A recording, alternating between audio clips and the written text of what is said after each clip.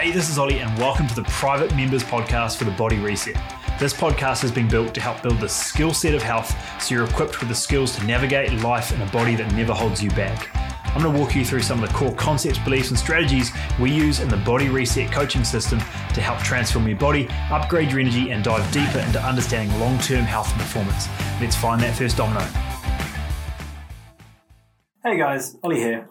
Today I want to dive into your relationship with food, understanding what are the three components that we see regularly coming up that make a really big difference with our long-term relationship with food, being able to feel good in our own skin, feel like when we look in the mirror, we're proud of what we see, or we at least are able to feel good about it. I think there's a lot of avoidance of mirrors, there's a lot of guilt and shame around food, and it really detracts from an entire environment, from a social setting when we're going out to dinner, when we're choosing meals to eat, and really this disconnection from our body because we're really scared to feel a craving for certain foods because we're not able to make those certain adjustments of firstly, what does it really mean? And secondly, how do we really feel in control of what that looks like? So if you're joining us live on the call, I'd love to get any questions or any comments below on what is your relationship with food right now? Maybe even rate it 1 to 5. What does that look like? If you just drop that in the comments below, I'd love to know where we can help you most on today's call because this is a topic we see come through really, really regularly.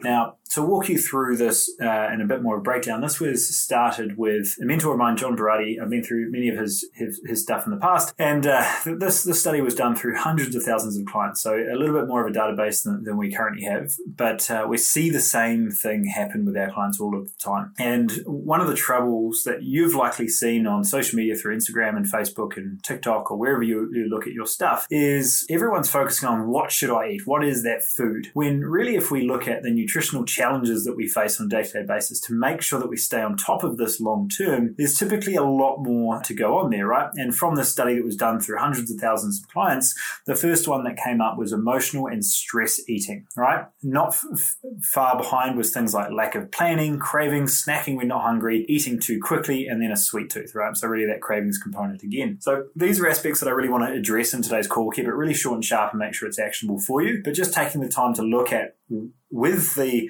data that we have on a day-to-day basis and ultimately how we've built our program to make sure that it works in a real-world setting, not just this is the exact meals that you should eat and you should eat like a robot. It's taking the time to really take in consideration the human, the lifestyle, the behavioral element that we really deal with on a day-to-day basis. So if you are someone who feels that you've been through all the diets, you feel that you've got a real resistance, guilt or shame or worry around certain foods, you're not quite sure anymore what you should be eating, what you shouldn't be eating, what foods you feel best on, or even just understanding how to feel good in your own skin. Maybe you're just constantly exhausted and always tired. I'd really like to address that and make sure that we can dive into areas of that today. So the 3 steps I really want to dive into today is first understanding our chemical needs, coming right down to a cellular level, what's really going on and why is our body got these cravings, this need from an emotional standpoint to eat. The second one, we're going to dive into your labels of food. That really, really matters and understanding, potentially picking ourselves up on the words we're using around food. And then lastly, our emotional response, right? Taking into account the relationship with food directly around the emotions tied to food or associated with food. Now, a really important point to bring up here is understanding that it really is not your fault, right? We've been programmed at such an early age to seek something external to fix us, right? We take the painkiller because our back hurts. We take the heartburn pill rather than taking the time to slow down to eat. We get drunk rather than facing our emotions. We see this all the time. We watch TV to block out the world rather than really breathing and taking the time to de-stress. And we avoid the hard conversations either with ourselves or others and find a way to just continue to move forward, right? The biggest decision we seem to be making in this age is indecision. Taking the time to really lock into one decision and moving forward, I think would make a really big difference in itself, but that's a conversation for another day.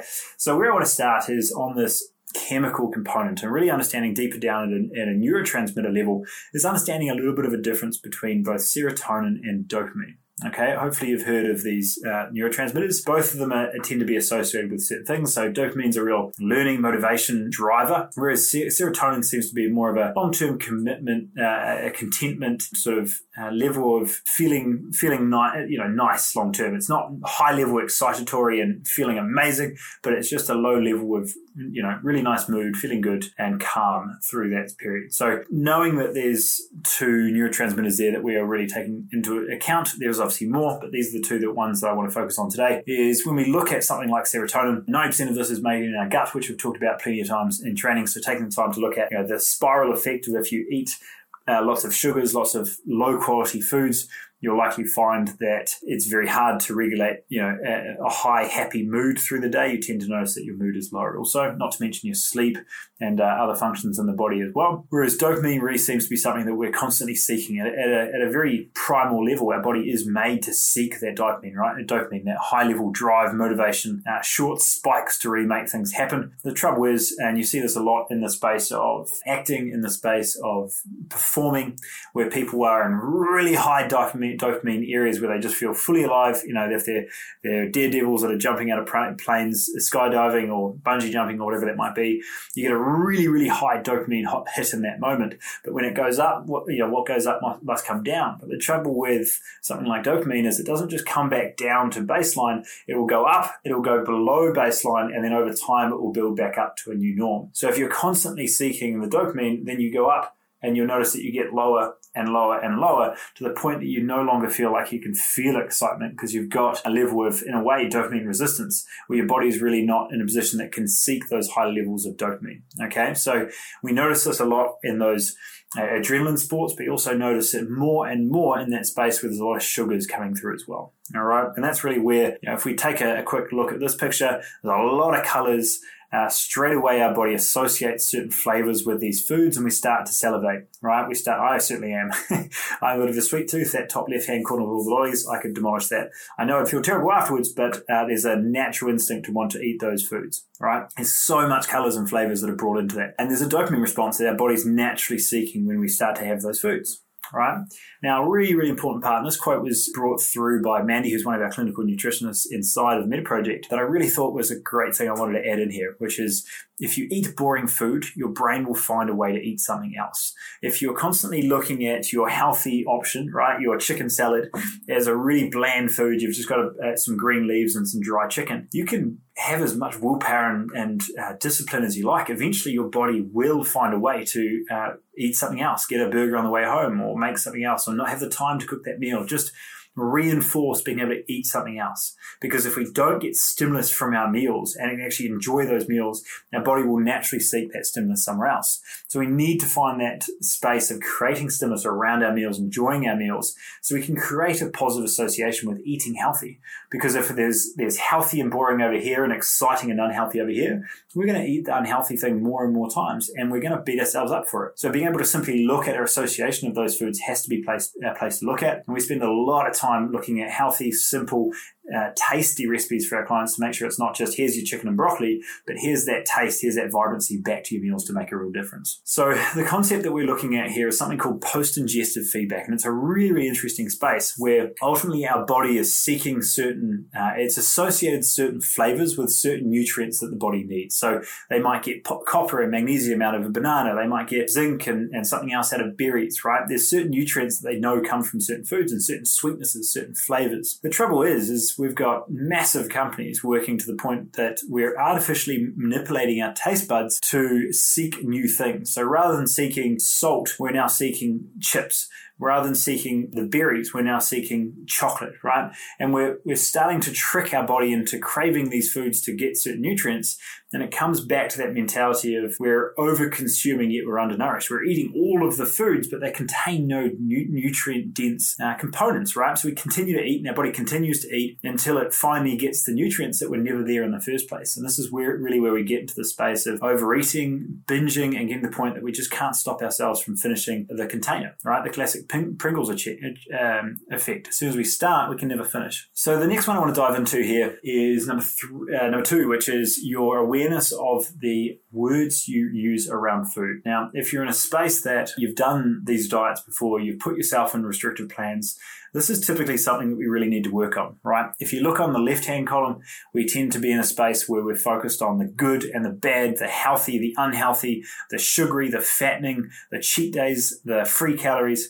It becomes very binary, right? It's either good or it's bad. There's nothing in between. And that's really something that we need to start to address. So there's a slightly better version, which is there's a bit of a splurge, there's nutrients, there's fast foods, there's nourishing, there's something to avoid, there's macros, calories, moderation. That's starting to get much, much better. But if we can really go to the green, which is, hey, I'm going to eat less of these things because they don't help, and I'm going to eat more of these things because they do help, or they feel good when I eat them. And it really allows you to go from more of a binary good or bad to more of a spectrum. If I eat more of these foods, I feel better. If I eat less of these foods, I feel better. So taking the time to look at that space of just awareness around certain foods. No one food, provided it's cooked, is going to be drastically problematic by itself. Having one beer is not going to be problematic, but if your one beer is your trigger to now have 12, well, that's something we need to now address, because we need to get away from this binary. It's either good or bad. It's either helpful or it's unhelpful, and allows us to really work with our body, knowing that if we've had one, we can certainly make some adjustments to feel good again and use that data to adjust, rather than going from good to bad and really not knowing if there's anything in between, right? This goes a little bit deeper when we start to look at the words that really truly matter here, right? The difference between I have to versus I get to, we see all of the time. If you're doing the exercise because you have to, you'll find ways not to exercise. If you do it because you get to, you'll find opportunities to exercise everywhere, right? It's something you enjoy now, something that you notice how much better you show up on a day-to-day basis because of. If it's something I must do, this creates a or our situation. If I don't achieve this in 10 weeks, what happens? Well, usually nothing, but we just create a whole lot of stress about arbitrary goals that we've set for ourselves, or we've put in a challenge or whatever it might be. Taking the time to get rid of these musts and just start to be part of this curious exploration of how I can make myself better or worse, and make those decisions from there. We go really, really deep with our clients to understand the difference between this is a food that you'll likely feel worst on, but it's totally up to you whether you want to eat it. Right? It's like telling a child, if the stove is hot, you can touch it, but it will be hot and it will burn your hand. And it makes a really, really big difference, because if I say you cannot have ice cream, or if you tell me to not have ice cream, we create a rubber band effect that says, I really want ice cream now because I can't have it. Whereas I say, hey, you can have ice cream, but that's why your face is puffy, that's why you're bloated, that's why you're not sleeping well, that's why your breathing's impacted. So I would like you to have that a little bit less. Then you can start to look at that space of, well, I know I feel better when I don't have it, so I'm going to have it less often, right? It's a really, really important space to be in to start to create a better relationship with food, one, but two, also understand what your body's really after, what it's craving, what it's looking for. Really, really important point. This goes a little bit deeper as well. This goes very deep. I think Big Pharma do this very well, right? You have a certain condition, you have this problem, so this is your fix in this fancy new pill. We can use that to be a good thing or a bad thing, right? If you say you're not a morning person, my response is going to be, would you like to be? Or if you're angry, it's taking the time to look at, are you an angry person, or are you simply feeling anger? Are you a sad person, or are you just feeling sad? We can go one layer deeper and realize that, hey, sad and happy are both emotions you're always going to feel. They're neither bad nor good. But if you start to be sad about being sad, you'll be more sad. This can be something that really is self-perpetuating, right? So taking the time to look at these words and understand what you're forcing yourself to do, but you really don't have to, is a really, really good place to start. Hopefully that's landing for you guys. And the last one that we go through here, number 3, is this emotional eating. Really starting to associate our emotions with food, or understanding why it's really here. So if you're watching or listening along to this one, I want you to ask these questions. So if you can pay attention to this one, the first question is, food is. What does food do for you? Just ask, what's the first couple of things that come into your head? What does food do for you? If you're watching this live, you can comment in the chat below. I'd love to see where this comes through for you. What does food do for you? So potentially it could be fuel, it could be energy, it could be sluggishness, it could be guilt, right? What are those things that initially come to the surface for you? The second one that comes through is, what areas of your life cause you stress? So this is not necessarily food directly, but I'll bring it back to it. What areas of life cause you stress? So we may look at your work, we could look at when the kids do something, when we're late, when the project's overdue, whatever that might be. The third one that we look at here is, what do we eat when you're stressed? Does it change, right? Do we look for the sugary foods? Do we look for the savory foods? Do we look for the salty foods? Do we look for certain fizzy drinks? What are those foods that we tend to look at when we're stressed? Do our options change? Or do we make sure that, hey, now that I'm stressed, I need to make sure that my food is really on point so I can be more resilient to this spot. All right, big shift. The fourth one that we go through here is describing your connection of guilt and shame. How do you hold on to it? Right? Is this something that you really internalize? Are you talking to yourself in a way that you would never talk to anyone else? Or are you talking to yourself like an old friend? Right? Really, really big difference. Is this something that you're telling yourself all those words that you'd never want to wish on anyone and really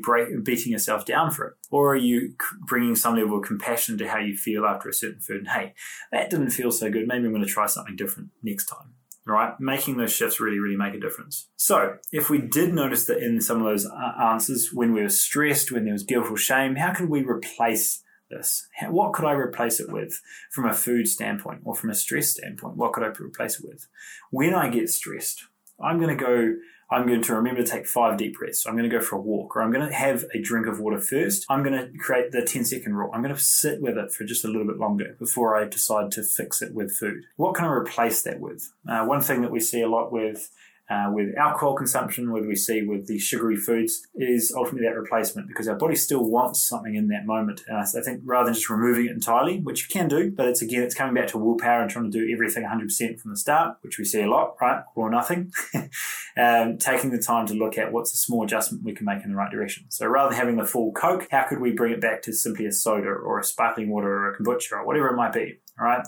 So we're just bringing it towards more of a still a drink that it tastes good, that's beyond water, right? So then the last one here is, what would food look like without shame? Really, really important place, right? I'm going to give you a couple of examples on this last one that I think are really important, right? So for me, what was food? What is now food?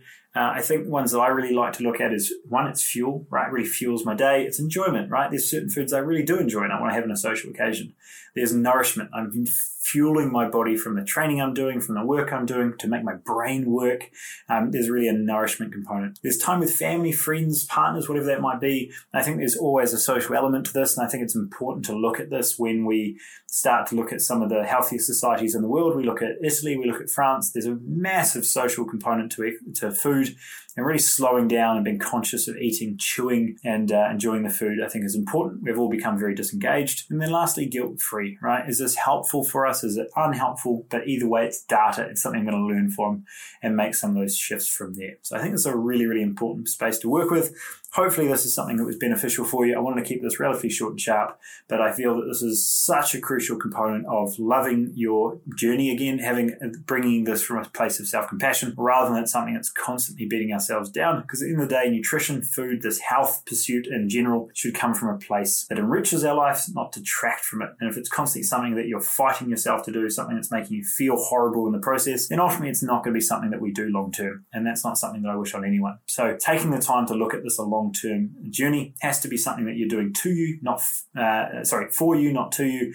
I think it's a really, really important part of this process, being from a place of, I want to feel good in my own skin, so I'm going to make sure I start with my mental headspace and what I tell myself, because if I'm trying to do this force myself to do it over this 6-week period, and then I'll go back to my old ways, I personally feel like you're missing the point entirely. If you can't do it every day, why would you do it for one? If we can make those small shifts in a way that allows us to feel and look better and function better, and for the people around us to get a better version of us, that becomes a pursuit that I find a real positive association with, and that you want to continue to do it, because it just becomes who you are, becomes who you want to be. And when you're in that space, it becomes something that you find more opportunities, more possibilities to do it more often. If you are forcing it to happen and it has to happen, you'll find opportunities to not do it more often. All right. So hopefully today was helpful. It's an area that we see come through a lot, and we've helped thousands of clients with up until this point. And we really walk through every sequence of that mental chatter and that awareness of behavior design through your lifestyle and food, because I think that's really what becomes sustainable and allows it to be a platform that's going to work with you for the rest of your life. So hopefully that gives you a really nice insight, something to work on right now. And if there's anything there that you'd like me to walk through in future, or you'd like us to work through your personal plan, your relationship with food, and how we can integrate you back in your day, no matter how chaotic it is, how exhausted you feel, how tired you feel. Remember, when it comes from a level of self-compassion, you can find a way to fit you back in your day rather than simply forcing it to happen on top of everything else. Because when we have the energy, we have the focus, everything else is when we're more productive, we get more done, we feel more clear-headed, we're more resilient to stress, and we actually can get a lot more done in a week than we thought possible before. And we've seen it happen a lot of times. So hope you have an incredible week, team. That's my 2 cents, and we can talk again very soon. See ya. Bye.